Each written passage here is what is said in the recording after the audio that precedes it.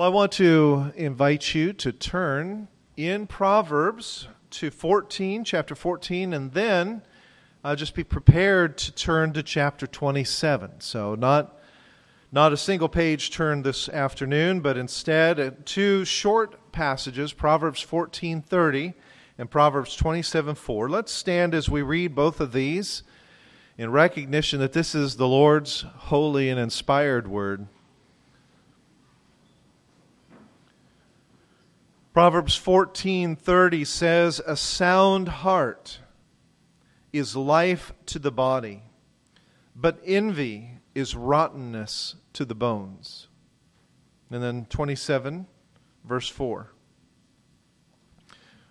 "Wrath is cruel, anger a torrent, but who is able to stand before jealousy?"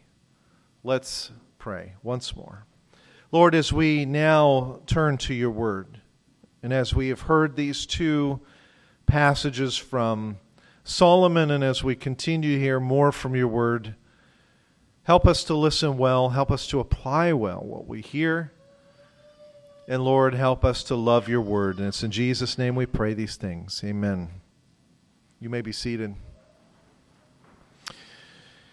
Envy and jealousy, they form a two-headed monster that can bring destruction and division to relationships, communities, and even churches. In Proverbs 14, Solomon describes envy as rotting the bones. And probably the best personal illustration that I can think of is that years ago we had a refrigerator stocked with several months' worth of meat in an outdoor garage that was being rewired. And the electrician had unplugged the refrigerator and had neglected to plug it back in. And you can imagine what happened. A week or so later, when Wendy went out to get some meat from the refrigerator for dinner, she opened the door and was horrified to have maggots literally pour out of the refrigerator. Yes, gross.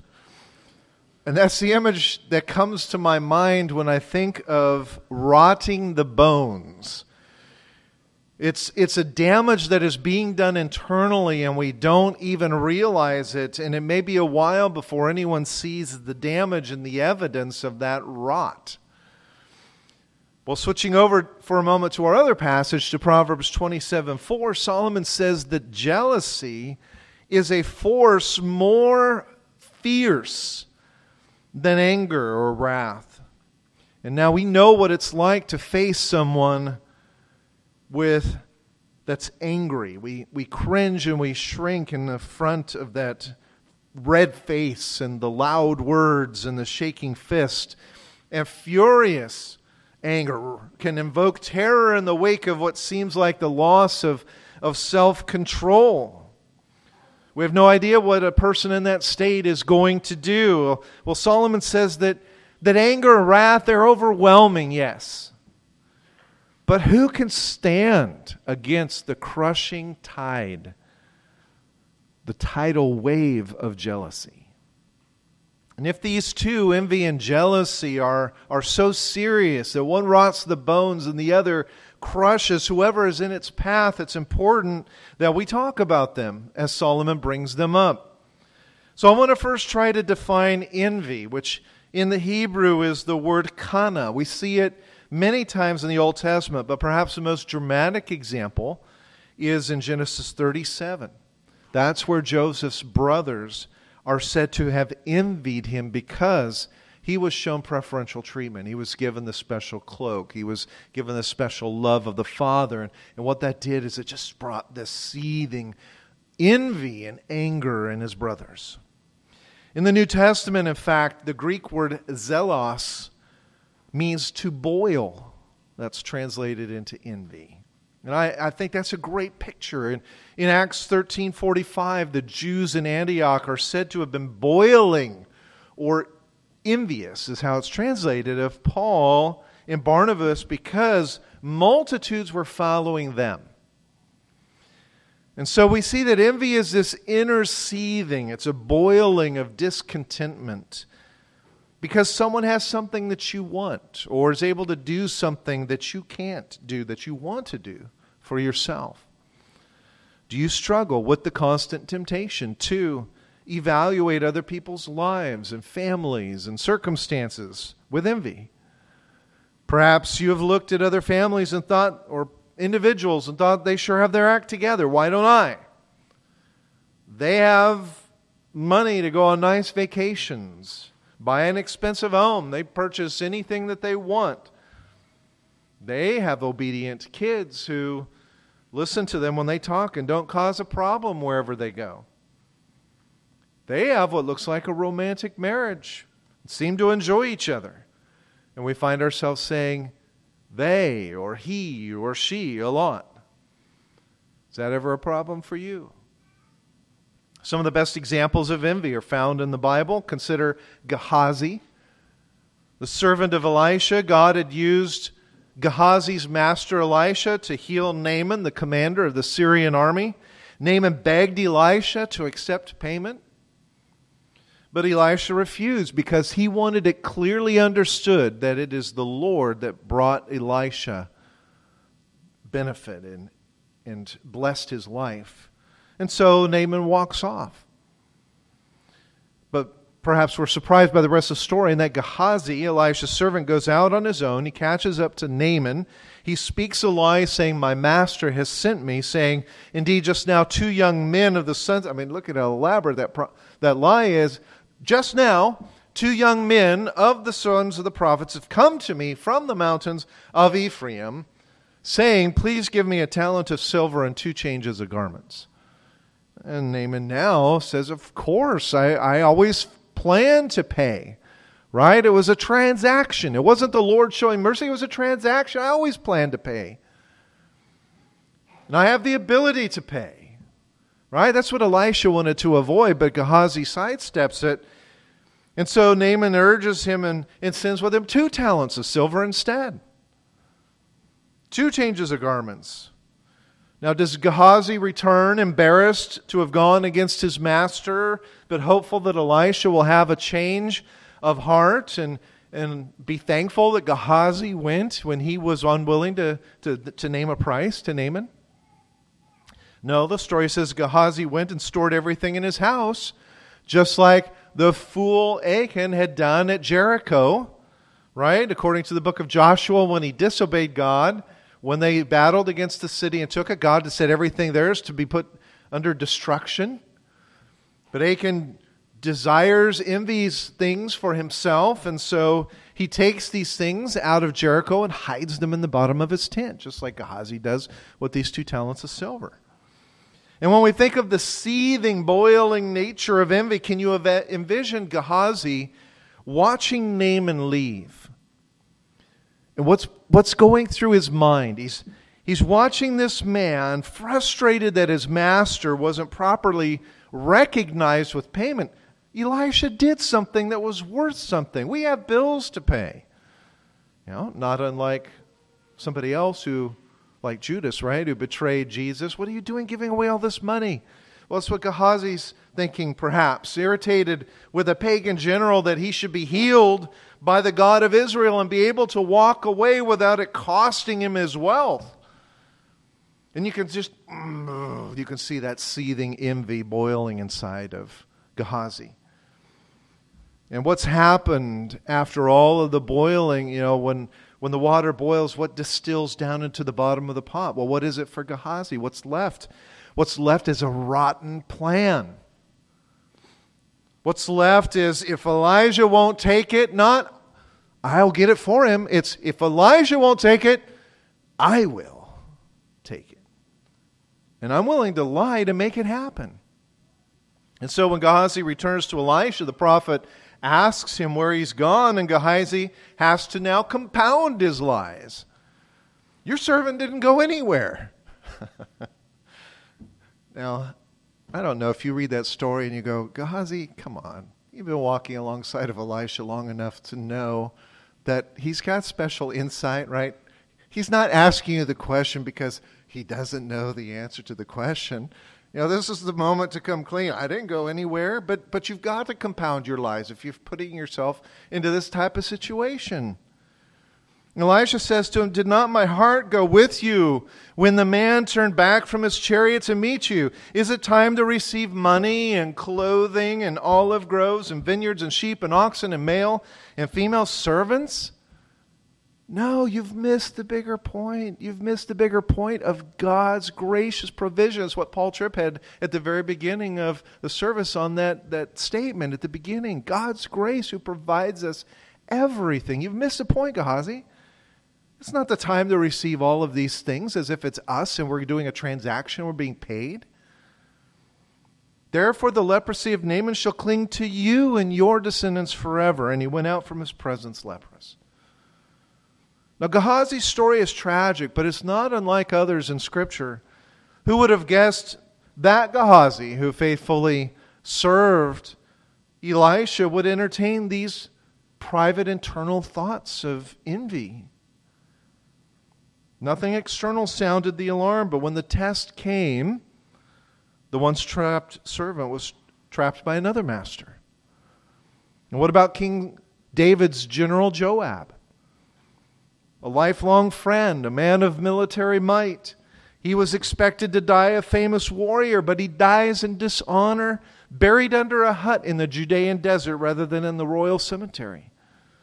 Why? Because Joab is enticed by the offer of Adonijah, King David's older son, constantly being thought to take the better road for himself and for his family, rather than God's revealed will, to serve as commander if the son could kill his father and take the throne. Joab felt that a more profitable future lay with David's son Adonijah rather than follow God's direction. And what about Lot, the nephew of Abraham, who when given the chance of territory to settle in, the Bible says that he lifted his eyes and saw all the plain of Jordan, that it was well watered, everywhere like the garden of the Lord, like the land of Egypt as you go towards Zoar. And so Lot said, "You know what, Uncle Abraham? Not only are you older, but God called you. That this seems like the spot for you to go." No, that's not what he says. What does he say? "Oh, I'll take that spot. That's the best spot. You go find a different spot." And the result is that Lot dwells in the cities of Sodom and Gomorrah. And what ties these three and many others together is this sin of envy, which I believe is a soul-killing, bones-rotting dissatisfaction with what God has provided in the timing that He has ordained. It's a deception that we don't think we have what we think we need. And that word need, boy, that's such a powerful word. At its most basic, a need is something that is essential to the fulfillment of God's plan for our life. It may be something as simple as the basics of food and water or shelter. It may be education or training that is required for a person to fulfill God's plan and purpose. It may be a sense of direction so that we'll know more fully what God desires for us. It may, in fact, be a financial need to meet basic expenses that are associated with work and family and life that God has provided. There wouldn't be a problem if those were the only things that we thought were needs. But when we envy others, our desires become so powerful that they become mistaken for needs. I'll give you an example. A person sees something, it catches his interest. He says, "Now that's something I would really like to have for myself." And then he begins to justify the purchase of that item with reasoning like, "Well, I don't do this or that or that. I've been frugal. I don't really have any significant vices in my life. And after all, the Lord, He does say that we can have some enjoyment, right? So pretty soon, even though this man can't afford the item, he goes ahead, he puts the purchase onto a credit card, ends up in debt. Certainly not something that God desires for us. And then what happens?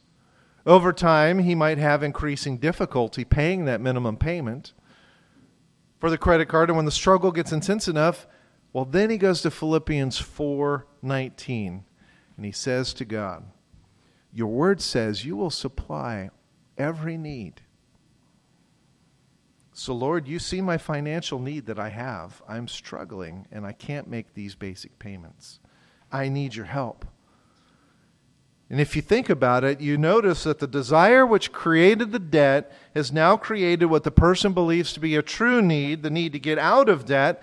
And how many times have we put ourselves in these types of precarious situations, particularly in the realm of finances, but it could be other areas, and then we begin to call on God to rescue us out of it. Right? The problem is the envy and the disobedience that creates the situation. And friends, God is never obligated to meet a desire that we turn into a need. Now, Jeremiah wrote this in Lamentations 3:21, because of the Lord's great love, we are not consumed. For his compassions never fail. They are new every morning. Great is your faithfulness. I say to myself, the Lord is my portion. Therefore, I will wait for him. In 1 Timothy 6, Paul describes an envious person as one who has been robbed of truth. The world has stolen the truth from him. In fact, Paul's comment in its entirety is, there is constant friction between men of corrupt mind who have been robbed of the truth and who think that godliness is a means to financial gain, but godliness with contentment is great gain. For we brought nothing into the world and we can take nothing out of it. Now the word envy, you probably noticed, is not in that verse, but the reality is that is what that passage is all about. When Paul says that some are treating godliness as a means of gain, he comments that true gain, the one that is of lasting value, is godliness with contentment. Godliness with contentment. And that gives us a clear definition of envy. To envy is not only to desire something to the extent that you consider it a need. It is to desire something so much that you lose your satisfaction in God. And that's important because envy destroys your very capacity to appreciate God's willingness to daily meet your needs and wait upon His timing. It destroys, I would say, your opportunity for joy. Any of you have firsthand knowledge of what I'm describing? Have you at times, maybe even right now, found yourself depressed and discouraged because deep down you are struggling with envy and you just are not content, are not satisfied with what the Lord has provided in His timing? The good news is that Philippians 4 does say, my God shall apply all your needs. But remember that it is all your needs, every legitimate need. The very reason that God came in the form of human flesh was to meet your most basic need, the need of salvation. But more than that, Jesus said in John 10:10 that He came in order that you might have abundant life. Life overflowing with the good things of God. And that ministry does not end with the cross. We're told in Hebrews that Jesus continues to act as our mediator. He sits at the Father's right hand. He brings our needs to the Father. The Holy Spirit communicates our needs before the two of them. Some of those needs are ones that we expressly bring to Jesus in prayer and lay at His feet, and some of those are needs of which we aren't even aware. There's no request or intercession that Jesus does not answer in one way or another. God hears your prayers if you are His child. So please listen to this. I said earlier that envy is a discontentment in what God has provided and in the timing that He has provided, and that discontentment is a lack of faith given the fact that, like I just said, Christ is interceding for you every day for your true needs. And God has promised to provide everything that you need. So hold that thought. Keep it there, the thought that at the root of envy is a lack of faith, and that Christ is interceding for you daily and provides exactly what you need. We'll come back to that, but first I want to talk about jealousy, which closely is related to envy, but it's different in an important way. Whereas envy covets what it doesn't have and then resents people and situations because of it, jealousy is provoked when there is a fear that something that actually belongs to us might be given or taken by someone else. Think of envy as pictured by empty hands that are reaching out to grab what they don't possess, like Gehazi going after, give me that silver, versus jealousy that is better pictured as full hands, closed arms, trying to hold on to something that they might lose. And often envy and jealousy exist in the same person at the same time. I think of, for example, King Saul and young David. After David killed Goliath and the Philistine army was routed, the Israelites came back saying, Saul has slain his thousands, but David his tens of thousands. And as Saul hears that, he's both envious that David is receiving greater praise, but at the same time, he's also jealous. What about the loyalty that I have for the people? It's beginning to melt away from me.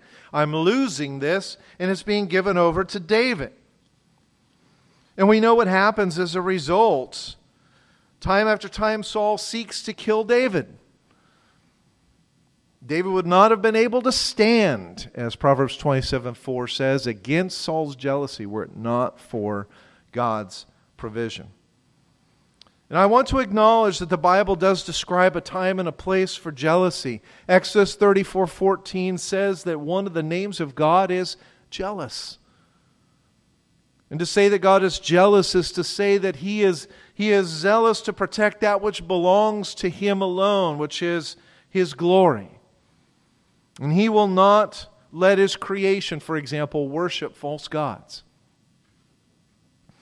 But when we look at the jealousy of men and women, we usually find that their zeal is protective of self-centered interests and their own glory. And I'll just say this, we are safest when our jealousy arises out of a zeal for God's glory. That's when we are safest when it comes to jealousy. Jesus, for example, is described as having been jealous for God's honor in the temple and overchanging the money changers' tables. Hezekiah is said to be jealous for God when he smashed the sacred pillars and poles of Asherah in 2 Kings 18. Jehoiada is jealous for God when he tears down the altars of Baal in 2 Kings 11. And Josiah, the young king, is jealous for God when he removes all the high places in Israel in 2 Kings 23. God actually desires that you would be jealous for Him. One of the people that He praises most highly in the Old Testament is Phinehas. You may not remember Phinehas, but he's the son of Aaron, and he's one of those few people willing to take action when an Israelite man rebels against God and marries a Midianite woman who begins to lead him after false gods and idolatry. And he goes out, Phinehas does, and executes these two. God says that action actually atoned for the sins of the people and stopped a plague and saved many lives. So God wants us to be jealous for Him, but is that, if you're jealous, is that usually describing you? Are you zealous for God's glory and holy name? Probably not very often. In fact, worse, probably most of the time, jealousy is springing out of a fear or a belief that God is actually unwilling to or unable to meet your needs. Typically something that you have, often a relationship has replaced God. It's become an idol in your life. And you fear that you will lose that relationship. You'll find yourself thinking, saying, doing things that you would never have imagined coming from you. You'll know that jealousy is not of God when you find yourself in irrational, jealous rages. where you aren't turning to the Lord for prayer and asking Him how to respond in a godly way. Because those are the times when the monster of jealousy has taken you over and love has left the room. When you say hateful and hurtful things, and jealousy moves to destroy both the thing that is yours and the one that would take that thing away. No wonder Solomon says, who can stand in the face of jealousy? James writes in James 3:14 that jealousy often springs out of selfish ambition. That would be the jealousy of Saul, for example, or of King Herod, for example, who was willing to put to death all the young boys of Bethlehem rather than be challenged as king. One author writes, like an anger-blind, half-starved rat prowling in the foul-smelling sewer beneath street level, so is the person caged within the suffocating radius of selfish jealousy. Trapped by resentment, he feeds on the filth of his own imagination. That's quite the image there in that illustration. That does not sound like God's jealousy. Resentful, bitter, angry, suspicious, morbidly curious, feeding on imagination, fabricating false realities. That is not reflective of God. When we are jealous, the deepest desires of our hearts are amplified to show us what is it that we're really treasuring? What is it that we really are trusting? And what is it that we fear? When David in Psalm 42 asks why his soul is downcast, he doesn't start lashing out at people in irrational rages. Instead, he writes, I remember you from the land of Jordan and of Hermon and from Mount Mizar. In other words, everywhere I went, I keep turning to you who has promised to never leave me nor forsake me. I turn to the one who can help me sort out my natural tendency to turn speculation into reality, or to turn introspective and to grow angry with jealousy. The Lord is my helper, he says. I will not fear, for what can man do to me? And you say, well, man can do a lot to me. Woman can do a lot to me. That's true. But in the grand scheme of things, our fears that a man or a woman or anything can do something lasting to us are unfounded. For the Lord is our helper. When someone betrays us or does something to us that incites jealousy, God still says, I will never leave you nor forsake you. And that sounds like the same answer to envy, that God has promised to give us what we need. And He has promised us security even when we lose the things that we have. The irony is this, friends. When you are safely and securely in that understanding, I guarantee you handle all of your situations better. All of them. The solution to envy and jealousy is to learn how to be content and to believe that your security is with God. Are you struggling with envy or jealousy? God wants you to recognize, acknowledge, and confess that need. He wants you to acknowledge you can't solve your problems. But He can. In fact, that's one of His names, El Shaddai, God our provider. Jesus says in Matthew 7:7, ask and it will be given to you, seek and you will find, knock and it will be open to you. For everyone who asks receives, and he who seeks finds, and to him who knocks it will be opened. The question is, have you been trying that? Have you been doing that?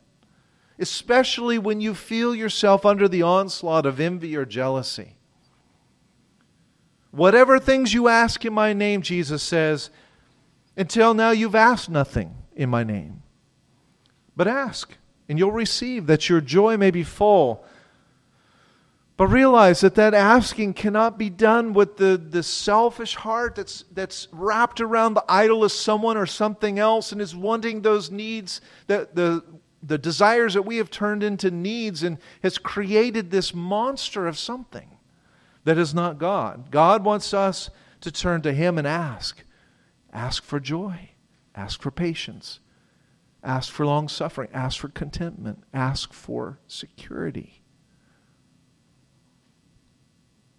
No motive is hidden from God. Realize that just asking with right words or an externally pious attitude isn't enough either. You must truly desire the things of God for His glory and your good. Jesus says in Matthew 6:19, don't lay up for yourselves treasures on earth. You know that passage. You've heard it many times. Where moth and rust destroy, where thieves break in and steal. Lay up for yourselves treasures in heaven. Where your treasure is, that is where your heart will be also. The lamp of the body is the eye. And so what does God prohibit when He says not to lay up treasure on earth? He's simply saying that the issue is not really even possessions, but it's what we desire, it's what we value. Scripture does not condemn owning possessions. What it does is it prescribes what to do with them. To live for God's kingdom as a steward of what He has given us. It doesn't even condemn the enjoyment of physical things that we own. As a matter of fact, we're told in 1 Timothy 6:17 that God gives us all things that we have to enjoy. But Paul is good to also say that he learns to be content in all circumstances. There were times when Paul had much, and there were times when he didn't have a lot. And he lived in prosperity. In Philippians 4:11, he says, I've learned to be content in times of prosperity and in times of humble means. Either one. What Jesus is saying is that the desire to accumulate, this self-exalting, idolatrous desire that we have to follow the American dream of acquire and gain and grow and influence and all of the things that are a part of being that self-made pioneer, that He doesn't want us to have the attitude that makes us that independent king sitting on a mountain. He wants us to have the attitude, as I said, that is a steward of His kingdom. It's an ambassador of His throne. That is recognizing that everything that we have is given to us by God and is meant to be enjoyed for His good name. So friends, if you are struggling with envy, fight for faith in the coming days. Get up in the morning, read God's Word, pray to Him, thank Him for what you have, and ask Him for opportunities to serve rather than to be consumed by opportunities to acquire. And ask yourself if your desires and habits are reflecting a life that's focused upon and treasuring the things of eternity, or am I building my own kingdom day after day? Because if you are doing that latter, you will never be satisfied. And if you're struggling with jealousy, the question is, what do you do when you feel your security threatened, and whose glory are you fighting for? Do you believe that God is your vindicator? Do you believe that your identity in life is secure in Christ? Remember that God will never leave you nor forsake you. And in that moment that you are feeling jealous, just like for envy, fight for faith. Faith that God is for you and not against you. God declares in Jeremiah 31:3, I have loved you with an everlasting love. Therefore, with loving kindness I have drawn you. Do you believe that? If you don't believe that God loves you and wants the best for you, then how can you trust Him for anything else? The greatest proof that God truly does love you is the fact that He sent His Son. And the Apostle John writes in 1 John 4:16, we have known and believed the love that God has for us, that God is love, and he who abides in love abides in God and God in him. Are you abiding in the Lord? If He is your Lord, then jealousy cannot rule over you. Deny yourself. Begin following Him fully in the areas of your life that you find yourself failing. Every area of life, but especially those areas where you find yourself failing and being prey and susceptible to jealousy. Don't let anything that you possess, even a relationship, become so central to your identity and security that it ends up becoming an idol and replacing God. Give the Lord His rightful place in your life. Slay that two-headed monster of envy and jealousy. And the result is God will give you a profound satisfaction, an abiding contentment, and a deep joy. Let's pray. Father, You are the God who provides us what we need. You have promised to never leave us nor forsake us. You have promised to go before us as our vindicator. Vengeance is Yours, not ours. And Lord, You've said that You desire that we should turn to You in those times when we feel out of control. Perhaps when it comes to feeling jealous and we can't control the things that we possess or believe that we possess.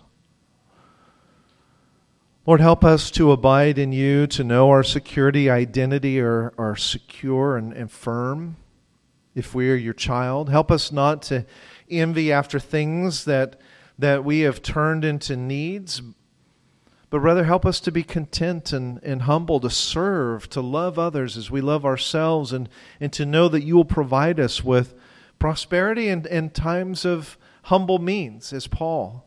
But we will learn to be content in all circumstances. I pray for these things for us, Lord, so that we will not be consumed by these dangerous things that rot the bones and crush others. And Father, I pray for joy. In Jesus' name, amen.